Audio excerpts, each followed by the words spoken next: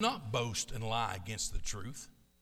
This wisdom does not descend from above, but it's earthly, sensual, and demonic. For where envy and self-seeking exist, confusion and every evil thing are there. But the wisdom that is from above is first pure, then peaceable, gentle, willing to yield, full of mercy and good fruits, without partiality and without hypocrisy. So the very first thing we see, the difference between godly wisdom and worldly wisdom, is that they come from totally different places. They don't come from the same place. Godly wisdom comes from above. Godly wisdom comes from above, and worldly wisdom comes from here on earth. Whatever comes from a man will fail. Whatever a man makes will mess up. No matter how successful it may seem at the time, it will not last forever. Worldly wisdom, back in the Old Testament times, thought, why in the world do we need to be accountable to God to get to heaven? We're smart enough, we're strong enough, and we have enough resources that we can get to heaven all by ourselves. So they all got together and started building a tower. We call that tower today the Tower of Babel. And they built this tower saying, we don't need God to get to heaven. We're smart enough, strong enough, and have enough resources that we can build our own tower and get to heaven on our own. Yet still today, if you are talking nonsense, not getting anywhere, and it's chaotic and confusing, we say to you, quit babbling. Why? Because everything man touches and does, it'll end, it'll fall apart. Worldly wisdom says we could build a tower to get our own self to heaven. We don't need anybody else. Godly wisdom says you can't get off the ground on your way to heaven without Jesus Christ.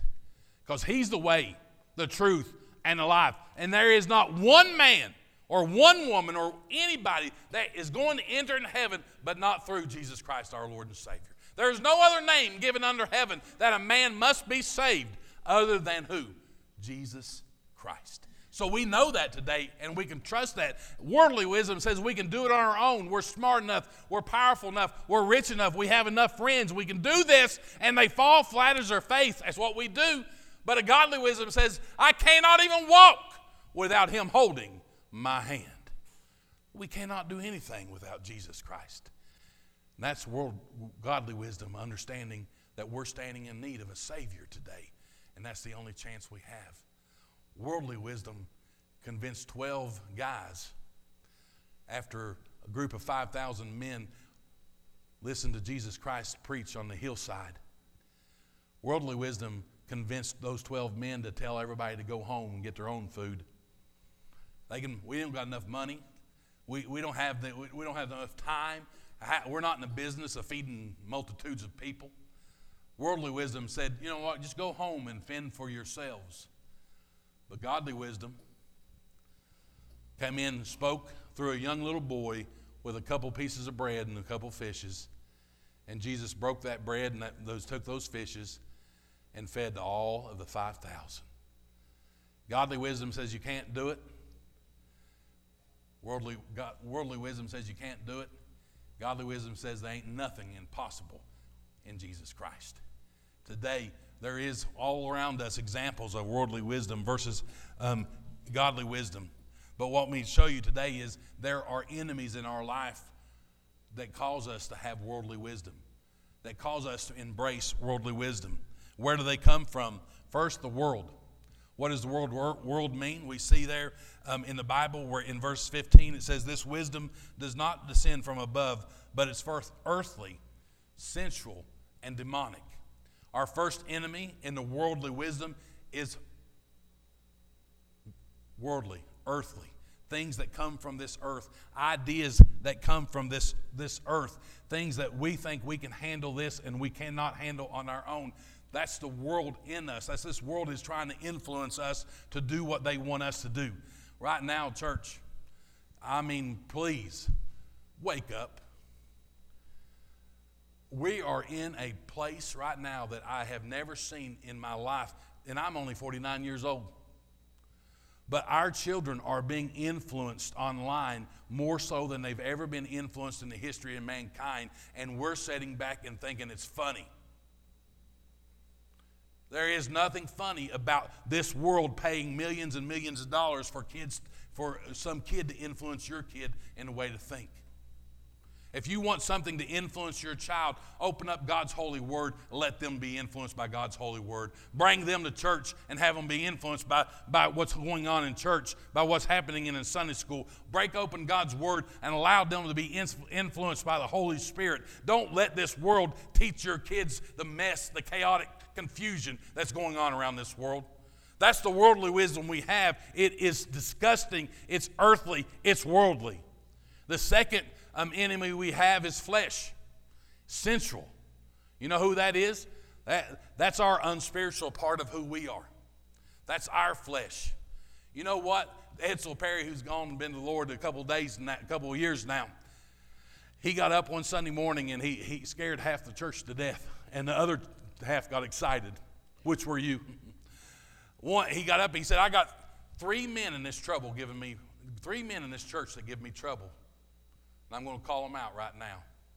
Half the church was like, oh no.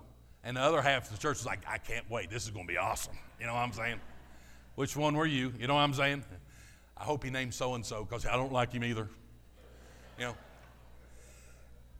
And Edsel said this, here's their names. Me, myself, and I. You know what gives us trouble today? Is this worldly wisdom is the flesh that is in us. That old nature in us who makes us the number one person. The whole world circulates. It's all about me. It's all about my wants. It's all about my preferences. It's all about my desires. Worldly wisdom, we proclaim ourselves instead of God. And the third one, he says this, is demonic.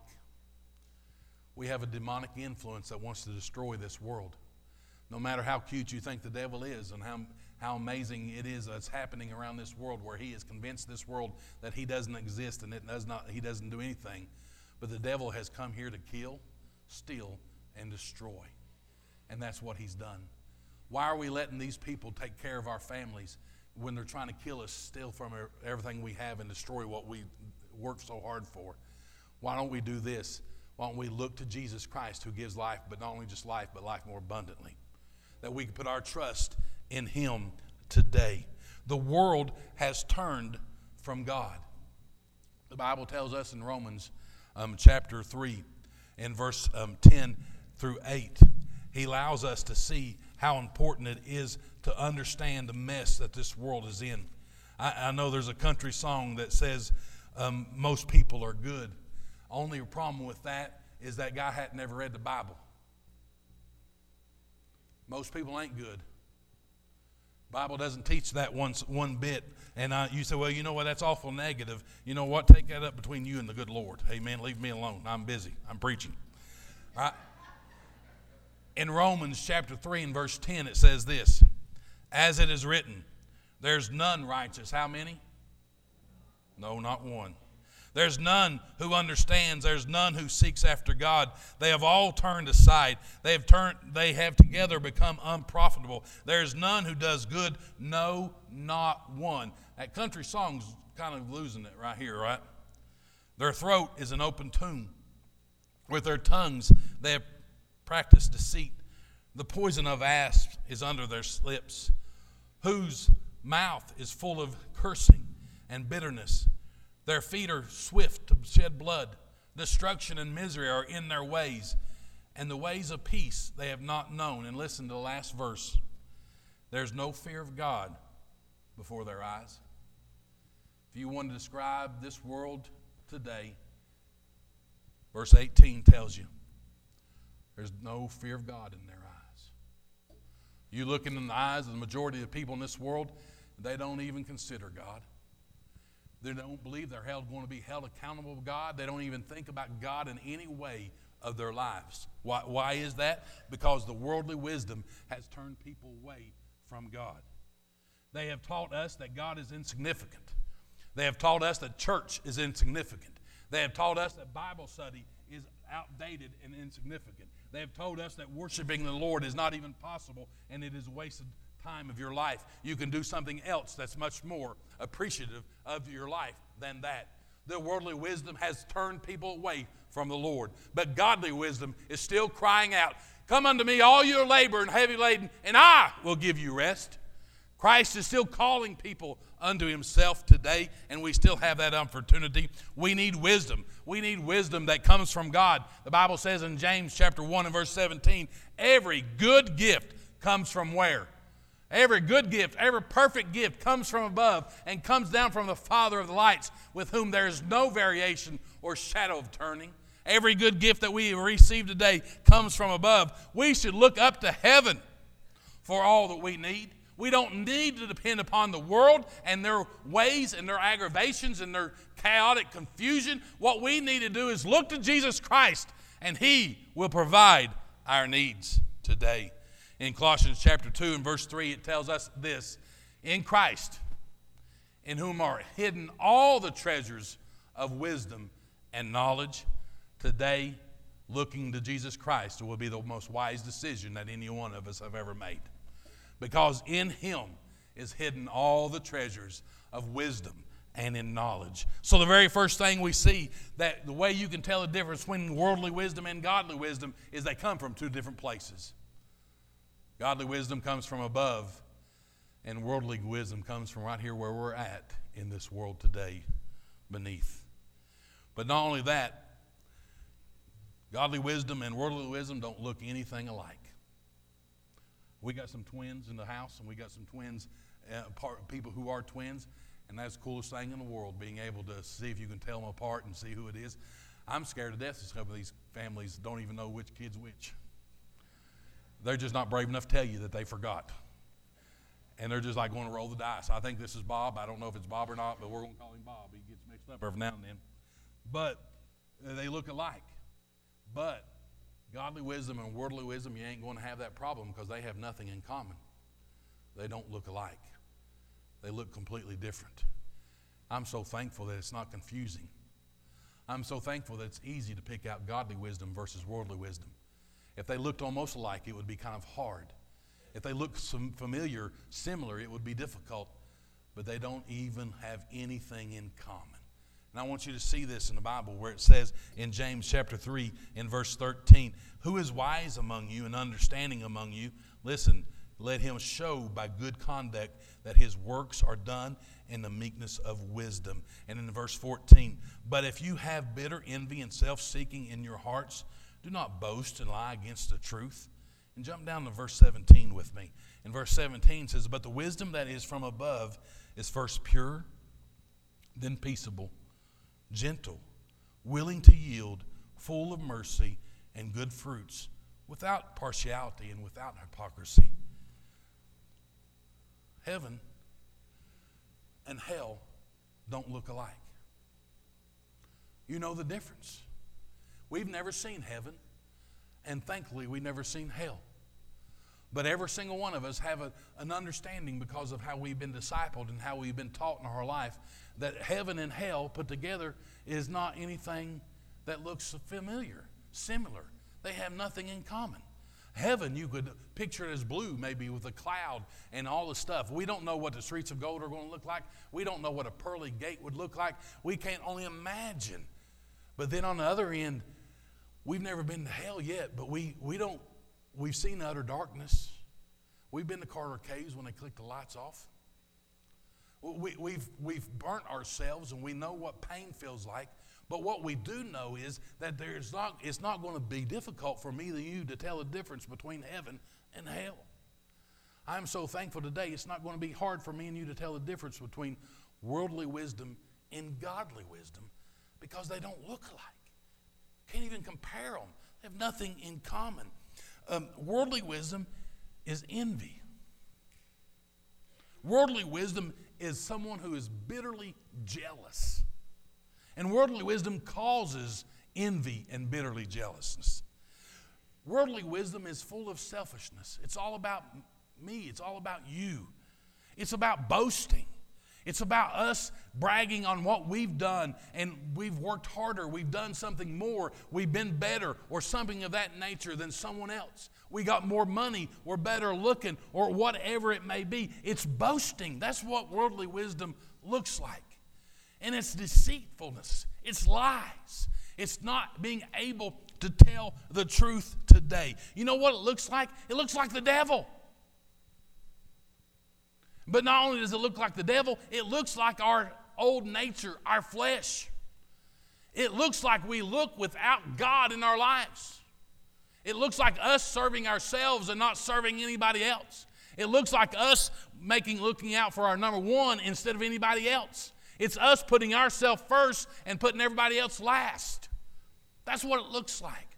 It looks like this world, and it does not look heavenly one so bit. But I love that the Lord only uses 3 words to describe worldly wisdom, because we know what that looks like, and it's ugly. If you're describing an ugly person, you don't have to go in many details, or an ugly van, or ugly car, or ugly whatever. But then if you're going to describe something's beautiful, you're going to go into detail. And now we know what he said ugly wisdom looks like, worldly wisdom. So now let's look what godly wisdom looks like. And he starts off there in verse 17, if you want to look in that. But the wisdom that is from above is what? He starts out and he says, before that in verse 13. In verse 13 he says, let him show by good conduct that his works are done in the meekness of wisdom. In the meekness of wisdom. What meekness is. Before you can know what meekness is, you got to know what meekness is not. Meekness is not weakness. Meekness is not weakness, but it is power under control. We have some people in our church that love horses. I'm scared to death of horses. I've never been a huge horse fan, and I love horses in that I would never get on one. Because it would kill the poor thing. It would have to be a Clydesdale if I got on it, and I don't drink Budweiser beer, so I've never rode one of those, But one thing we learned about horses last week was they put a bridle in their mouth, and that little bridle guides them in the direction that they would have them to go. But the meekness also has a word that comes from horses as well. And meekness is easily explained as someone who goes and gets a wild horse off the range. You can actually go to Martin County and find horses that run wild in Martin County, in the hills. And you can grab one of them horses if you're man enough and bring one home with you. Tell them I told you was allowed to do that, all right? They ain't but one deputy in all Martin County. He ain't going to bother you anyway, so just don't worry about it. But you bring that horse home, and you can break that horse. I can't do it, and you probably can't do it, but I bet Martin Hay could do it. You know what I'm saying? There's somebody out there that could do it. And what happens, that horse that has all the power and all the strength in the world, when he's wild, he's dangerous. But after he's broken, he's not dangerous anymore. Did he lose his power? Did he lose his strength? No. But now he's controlling that power, and he's controlling that strength. That's meekness. You know what happens when you're wise? You become meek. You don't become weak. But your power that you have is now under the control of the Holy Spirit. And when someone aggravates you, instead of lashing out of control, that control is now under control, and you don't get mad and start slapping somebody. That's not weakness. When you are rude to a man in cussing and he don't beat you back, you need to understand you're witnessing meekness, power under control. A lot of people say, oh, he's weak. No, he's under the control of the Holy Spirit, and he's holding back because that anger is being controlled by Jesus Christ. Husbands, if you struggle with anger issues, You need to pray for that wisdom that comes in a form of meekness, and that gives that power to be under control. But not only that, but it looks like purity. And I know you don't know what the word purity means, but we used to use it back in the 50s. But it actually means free from defilement, undefiled, unsoiled, not destroyed. What we need to understand is wisdom is pure. God is holy.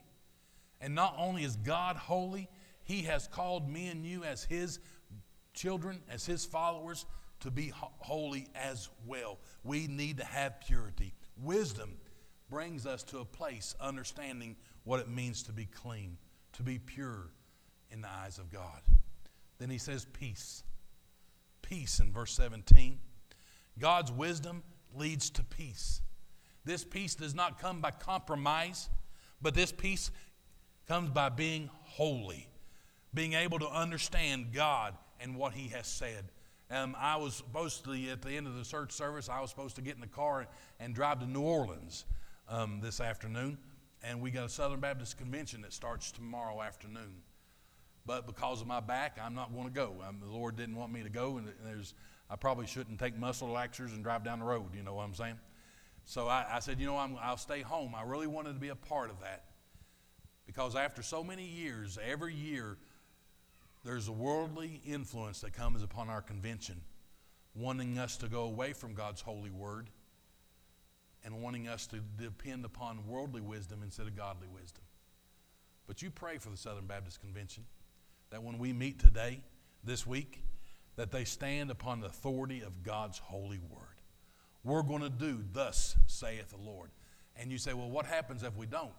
Well, that's their business because we ain't changing. And that's the most important part to understand. But we don't want to compromise to bring peace, but we want to be pure to bring peace. And we want to understand that we're standing on God's holy word. Worldly wisdom covers up sin. Godly wisdom tells you to confess that sin instead of covering it up. And then the next one, he brings up gentleness. One of my favorite ones to read about is Abraham Lincoln. And the way that Abraham Lincoln was described in a book a while back that I read was pretty amazing. They called him Velvet Steel. And when I read that Velvet Steel, I thought it was like a romantic novel. You know what I'm saying? But when I got into it, why they called him Velvet Steel was this: because he was hard as steel, tough, but he was covered in velvet. He was gentle. You know what? That's what worldly wisdom is. And we need to be gentle. But not only is it gentle, but it is willing to yield. Normally this time of year we're on a mission trip on the other side of the world in the 1st of June, and we didn't go this year. But my first time, we have a young lady that was at church this morning. Carrie Jo, been spending on this summer in Spain. She got off the airplane as just a young girl by herself in Madrid a couple of months ago. No one picked her up. No one was waiting for her. She got her luggage. She called a taxi, and she had an address where she was going to stay, and she went and did it all by herself. Man, I was so proud of her. That was big girl stuff right there. I did that when I was 20 years old. Didn't work out as nice as her. I was more of a medium-sized boy at the time, I guess. But I remember my first time I got in a car in Europe. And I was driving down the road, and I come up to this circle in the middle of the road. And there was cars going everywhere, coming out of everywhere. And I was thinking to myself, Lord Jesus, what are we supposed to do here? I mean, I've been living in Jacksonville, which is a huge city, but I ain't never come up against a circle like this before. And I didn't know what to do. And there was a sign. It was a triangle sign. And in the middle of that sign was a yellow diamond. So I figured, yield sign is that way. I mean, this is a diamond, but it's halfway. So I went ahead and said, you know what, I'm going to yield and let someone else go. But the guy behind me was not on board. He was, and he was probably saying something about somebody's mom but hopefully not mine. You know what I'm saying?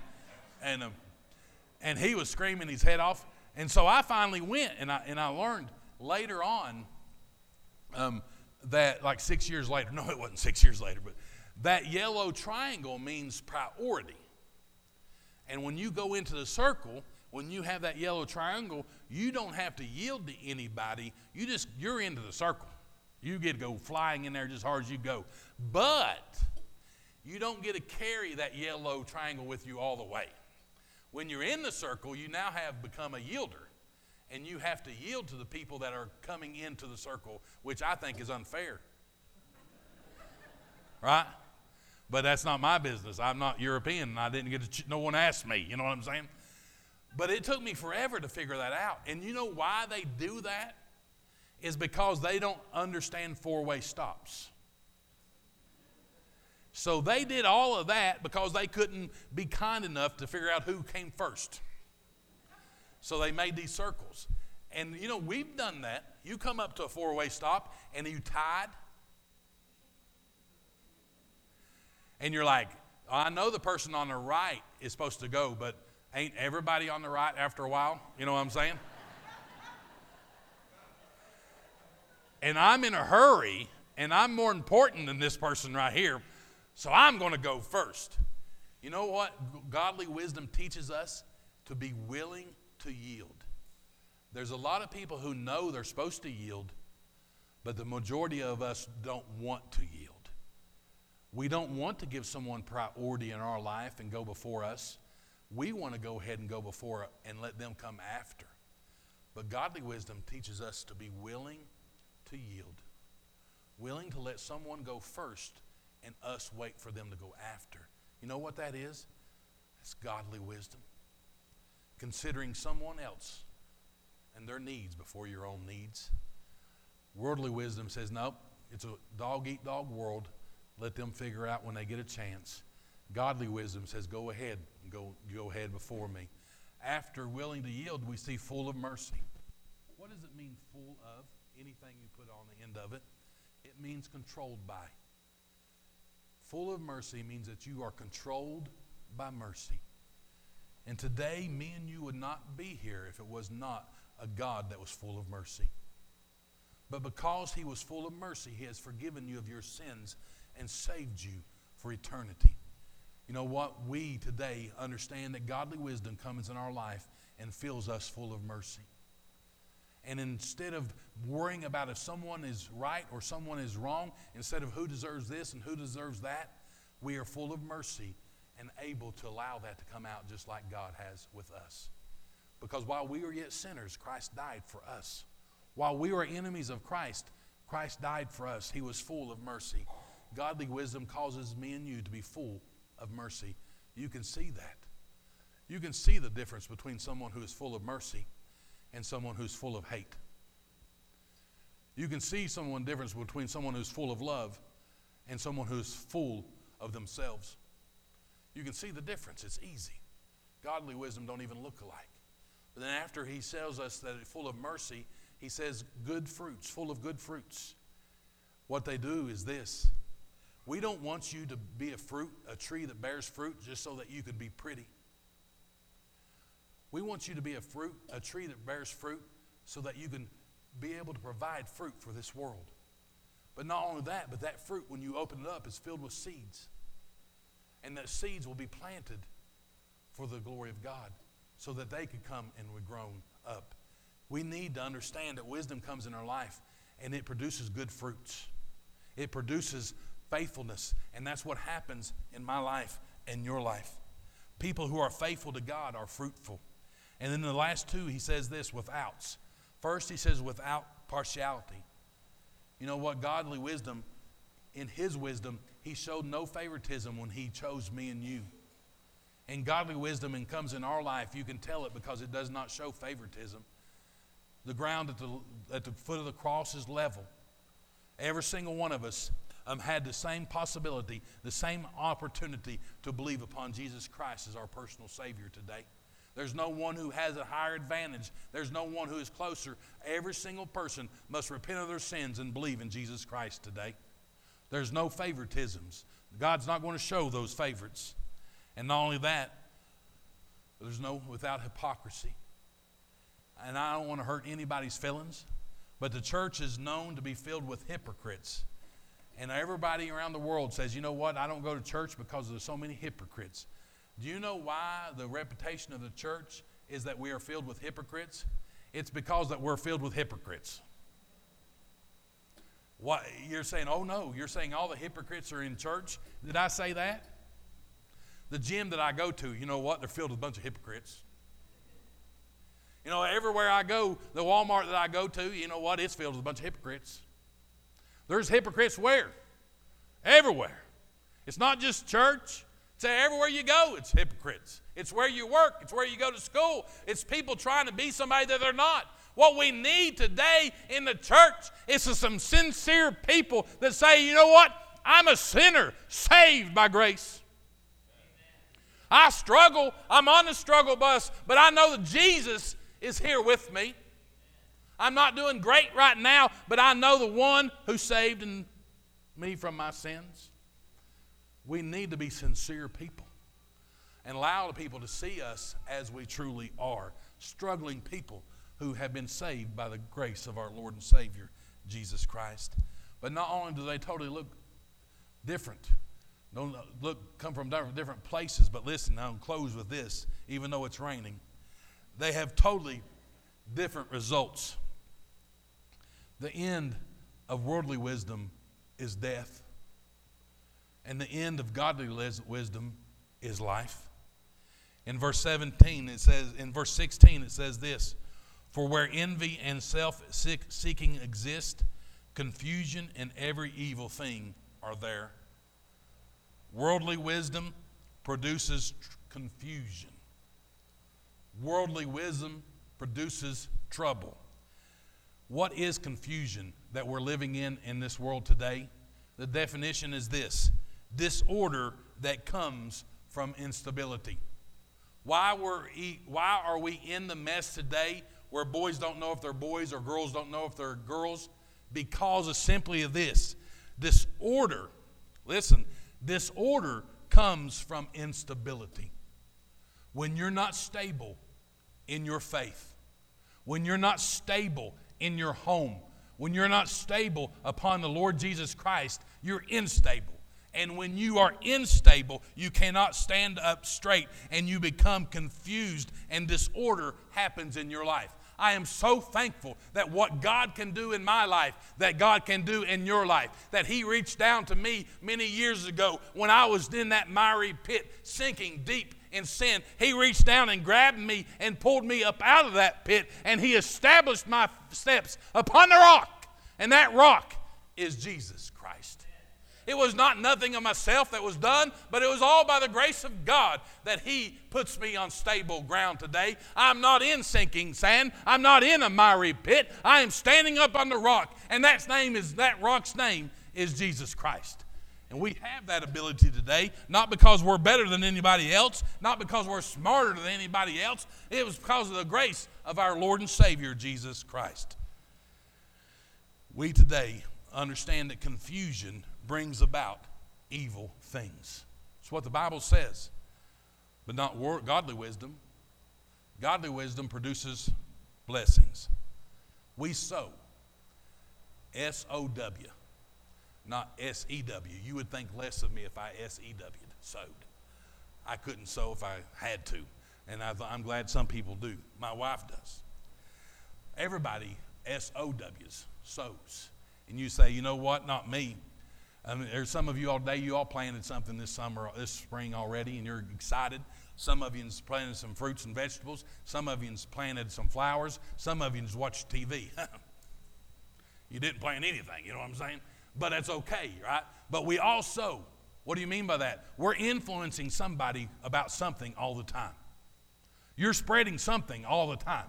If it be good news, bad news, whatever news it means, you're spreading something all the time. Everybody is. Everybody's influencing someone in some different direction all the time. Some of you all are influencing a great number of people. Some of you all are even a small number, but we're all influencing some people. And today you have different ways that you could sow. You could sow wild oats. Remember that? Sowing your wild oats, you spread all the sinfulness that you could spread. You're sowing those wild oats. But listen, when you sow sin, you know what you're going to reap? You're going to reap confusion and every evil thing. But then also you have the opportunity today to sow righteousness.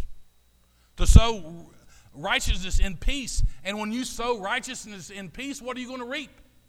You're going to reap God's blessings. So it's not the question if you're sowing, it's what you're sowing. If you sow sin, that's what you're going to reap. If you sow righteousness, that's what you're going to reap. No farmer has gone out there in his expensive combine and worked and planted those seeds of corn and then walked out and was surprised that corn grew. He knew corn was going to grow because that's what he planted. That's the seed that he planted. So it did not come surprising to him when corn started growing. And when harvest time, he was harvesting corn. It was not a surprise because that's what he planted. Let me share this with you, church. If you plant sin, you're going to reap corruption. You're going to reap confusion. You're going to reap destruction. And don't be surprised because that's what you planted. But as you plant righteousness, you'll reap God's blessings. And that's a promise that comes from the Lord. We need that wisdom to know that. In Proverbs chapter 3 and verse 13 says this, happy is the man who finds wisdom and the man who gains understanding. We all know some people that are very wise but don't know God. Some of the most sweetest men that I know in Louisville, Kentucky, older gentlemen,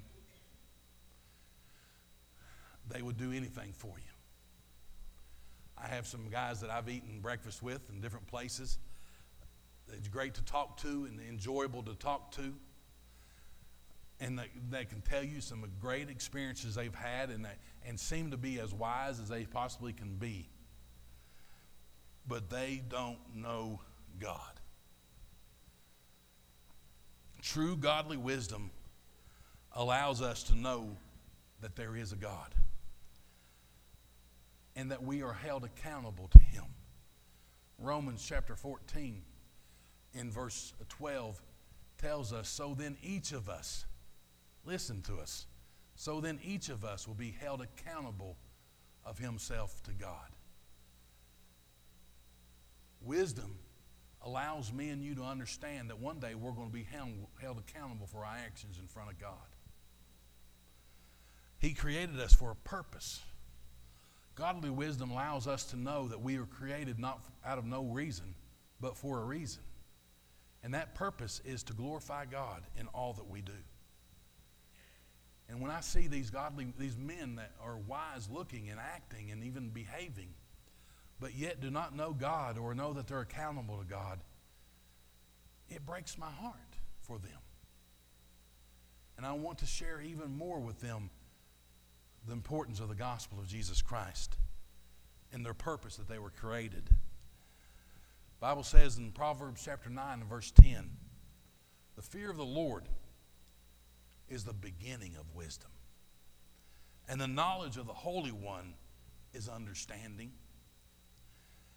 If you're saying, well, where do I start?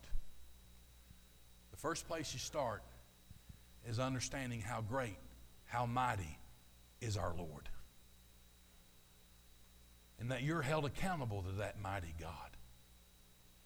And the only chance that you have of ever entering heaven is by the way, the truth, and the life. And that's Jesus Christ. I asked this week, preparing for this sermon, a few people, wise people that I know, what's the best decision you've ever made in your life? There's a couple of you who are here this morning, and I asked you that question. What's the best decision you've ever made in your life? You know, one of them, which I just had a wedding this week, one said, you know what, best decision I ever made was marrying my wife. I love that, and I understand that. I had one other guy say, best decision he ever made was divorcing his wife. I had other people say, well, the best decision I ever made was selling the stocks in 2008 right on time, right before it all fell through. And I felt like saying, you probably ought to keep that to yourself. So other people, all these decisions, the job that I decided on, all these things I decided on, a few people told me all those things. But listen, church, the majority of people told me exactly what I wanted to hear. The best decision I ever made, the most wise decision I've ever made, was when I decided to follow Jesus Christ. There will never be a better decision than that. There'll never be a better time than today. Stop unbelieving and start believing in Jesus. Lord God, I